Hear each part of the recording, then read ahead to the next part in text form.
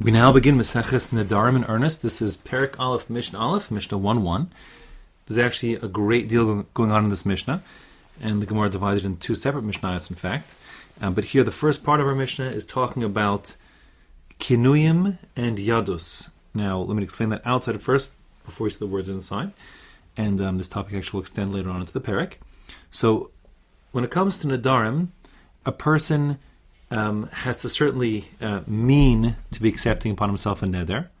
That is to say, he has to have piv v'libo shavin, his mouth and mind need to be in the same place, so he needs to intend to take on a neder. But he doesn't quite need to say what he means. If he says something which is not a complete thought or a precise expression, but it's clear from the meaning, from the context, I should say, clear from the context of what he's saying, what he means, so then he will indeed be bound by his neder, meaning his neder is effective. So this can happen in one of two ways, and they can actually work together. One is called kinui. Kinui is a substitute word, like a nickname oftentimes, but here in the context of Nedarim, there are certain things where let's say the word korban, a classic phraseology one would use to effect a neder would be either davar zeh asur alai, this thing is forbidden to me, or davar zeh alai kakorban, this thing is forbidden to me as if it were a korban. Now, a substitute word for korban, which exists throughout the whole of Nedarim, is konam. Now, konam is like essentially a nonsense word. It doesn't mean anything. It's a kinui. It's a substitute word. But the word konam is understood to be referring to a korban, and therefore if a person says something is konam to him, it's as if he said it's like a korban, and therefore it's effective. That's a kinui, a substitute word. Now, the nature of this substitute words, because there are actually many of them, as we see in this first parak here. So there's a machlokus between Rabbi Yochanan and Rish Lakish in the Gemara. Its origin, how we came onto these things, these kinuyim. So according to Rabbi Yochanan, there were other languages of neighboring countries, let's say, who had like variant words or like corrupted words, which approximated the Hebrew word. And konam is like the way that some non-Hebrew speaking neighboring culture referred to korban, and then the Jews sort of adopted that. So it's like a word from another language, a corruption of the original word. That's Rabbi Yochanan.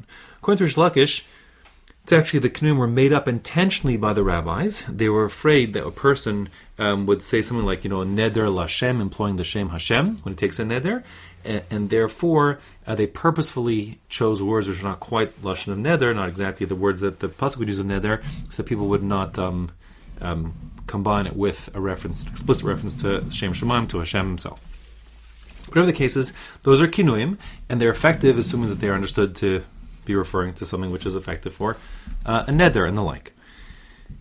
The second thing is yadus. Yadus means like handles. The idea being that there's like, let's say, a main kli, a main utensil, and you can move the whole utensil by holding onto its handle.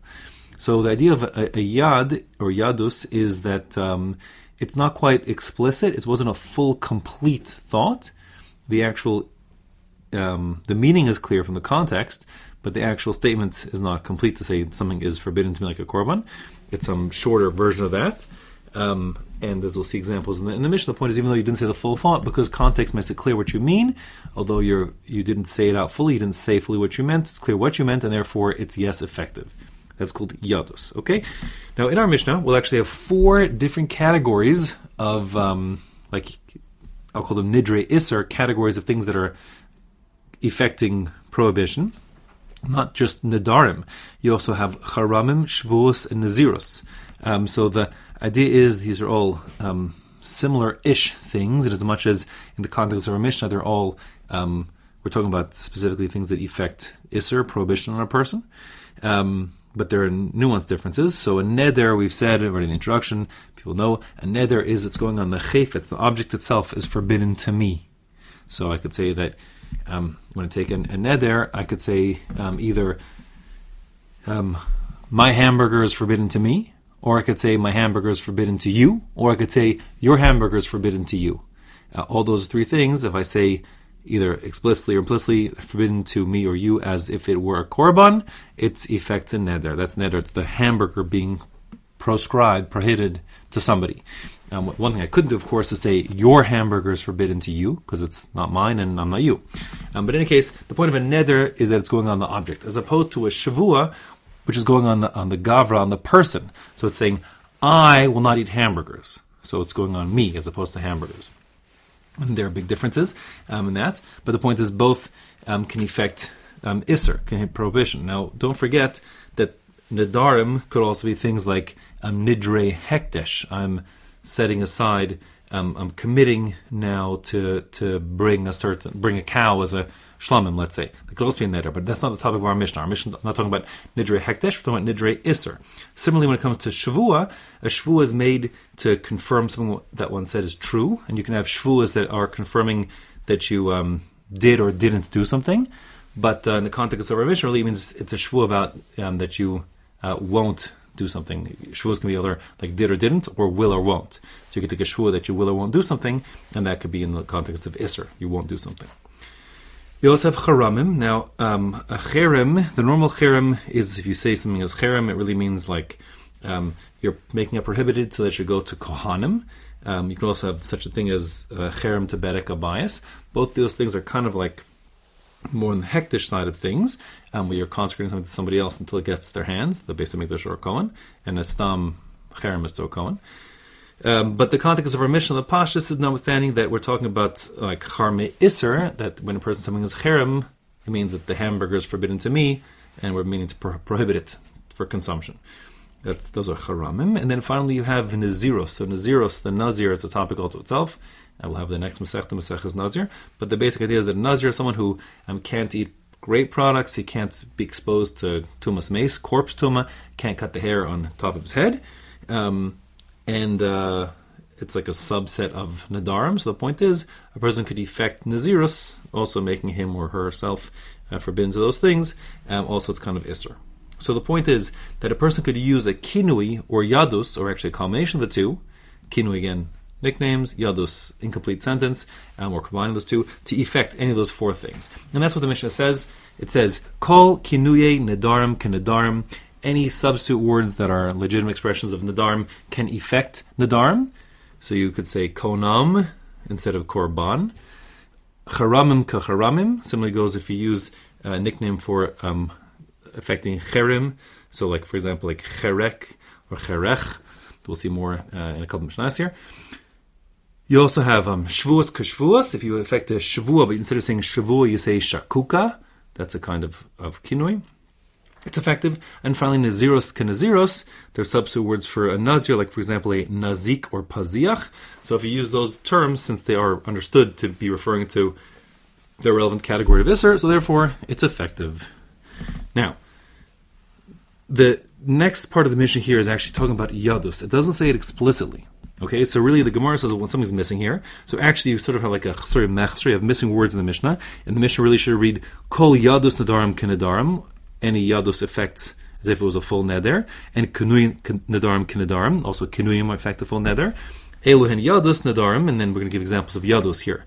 So for example, now the next part of the Mishnah, also a little few words to explain what's happening here. So the what's happening here, the Mishnah sets up three possible predicates to the sentence, then two possible subjects. So you have like, if a person says like A, B, or C is the first half of his declaration, and then he says either, punchline 1 or 2, then it will yes be effective. So if you figure 3 predicates, 2 subjects, you have a total of 6 different things that could be said here. The Mishnah just says, if a person says one of these 3 predicates, for example, he says, Ha'omer l'chavero, he says to his friend, Mudrani mimach, you are mudar, prohibited, like pushed away from by neder from me, or mufrashni mimach. The second predicate is you are separated. You're separated from me. Meaning I'm separating myself from you, is the way you probably understand it. I separate from you. I should have translated it better. But mudrani mimach means I separate myself from you, like Mufrash mimach, I separate myself from you. Murchakni mimach, I separate myself from you. Lashon of richuk, distance. So those are the 3 predicates. And then for the subjects, and then a person finishes the sentence by saying either she'eni ochalach, that I will not eat from your stuff, or she'eni toam lach, I will not even taste your stuff, either or of those things, then asur, then it's effective. Yes, it's effective as a neder, which means if a person, for example, says one complete thought of being, for example, mudrani mimach she'eni ochalach, that's the first of the 6, I'll call it, so then that's effective. And the chiddush here is that there's no word in the sentence that says the word korban, that says the word iser. I'm just saying mudrani mimach, I'm like distance from you, that I will not eat your stuff. There's no explicit mention of iser here, but it affects as if there was iser. That's why it's called yadus. Okay, now throughout the whole of the parsha, of the Masechta, lach means, which literally means like something to you, is understood to mean mishelcha or mishalach, meaning from your stuff. So even though it says she'eni ochalach, I will not eat to you, it means I will not eat from your stuff, from your food.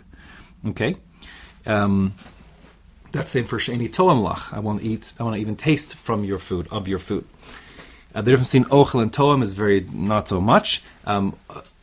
An act of achila, eating, according to Torah law, requires eating at least the volume of a kazayas and olives amount, whereas toem, tima, tasting is even less than that. So the point is a person could make an isser of eating or just tasting, either or, both are effective. The gears we have here is she'eni, I shall not. That really sounds a lot more like a shavua, talking about what I will or won't do, as opposed to the food being forbidden to me. But it's understood to mean that I'm saying your food is forbidden to me, as if it were a korban. There are other versions of the Mishnayos that say sha'ani ochel lach, as opposed to she'eni ochel lach. So then it means it's more like your food is forbidden to me, that I should eat it. Is more like neder sounding than a she'eni ochel lach. But whatever the case is, this is definitely to be understood as a neder. So the point of our mission here is that if you combine one of these three predicates of mudrani mimach, mufrash mimach, or murchak mimach, and you add to them the punchline of the subject, either sheni ochelach or sheni tomlach, then asur, that is effective as neder. Now, what that means, the implication, is that if you only say just the first half, just say the predicate, then it would not be effective as an isser. Meaning, for example, because if I say just the words mudrani mimach, mudranim like from Lashon neder, but I don't say like a neder about what it's going on, so then it just sounds like I'm not going to speak with you. Okay, so there's no isser being affected. Or if I say mufrash mimach, I'm separated from you, the implication is, without saying again no punchline, I won't eat, just as I'm just mufrash mimach, I'm separated from you. So it sounds like just that I won't do business with you. If I say murchak mimach, I'm distanced. I'm distanced from you. Again, without a punchline, that sounds like I'm just not going to get close to you, standing within your daled amos. But none of those would be effective as a neder. But if I combine it with sheni ochelach or eni toam, then yes, it would be effective. Okay, fine. Now, there's another expression, menudeh anilach. If I employ an expression of nidui, now nidui, the pashtus is in Tanakh nidui. It's like an expression of like banning, like excommunication and banning. So according to Tanakh, if I say menuda anilach, I'm menuda from you, something like that.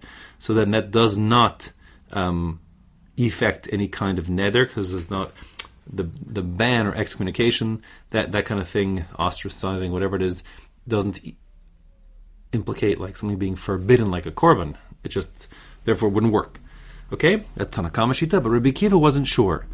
Rabbi Kiva haya chochech bazeh lahachmir.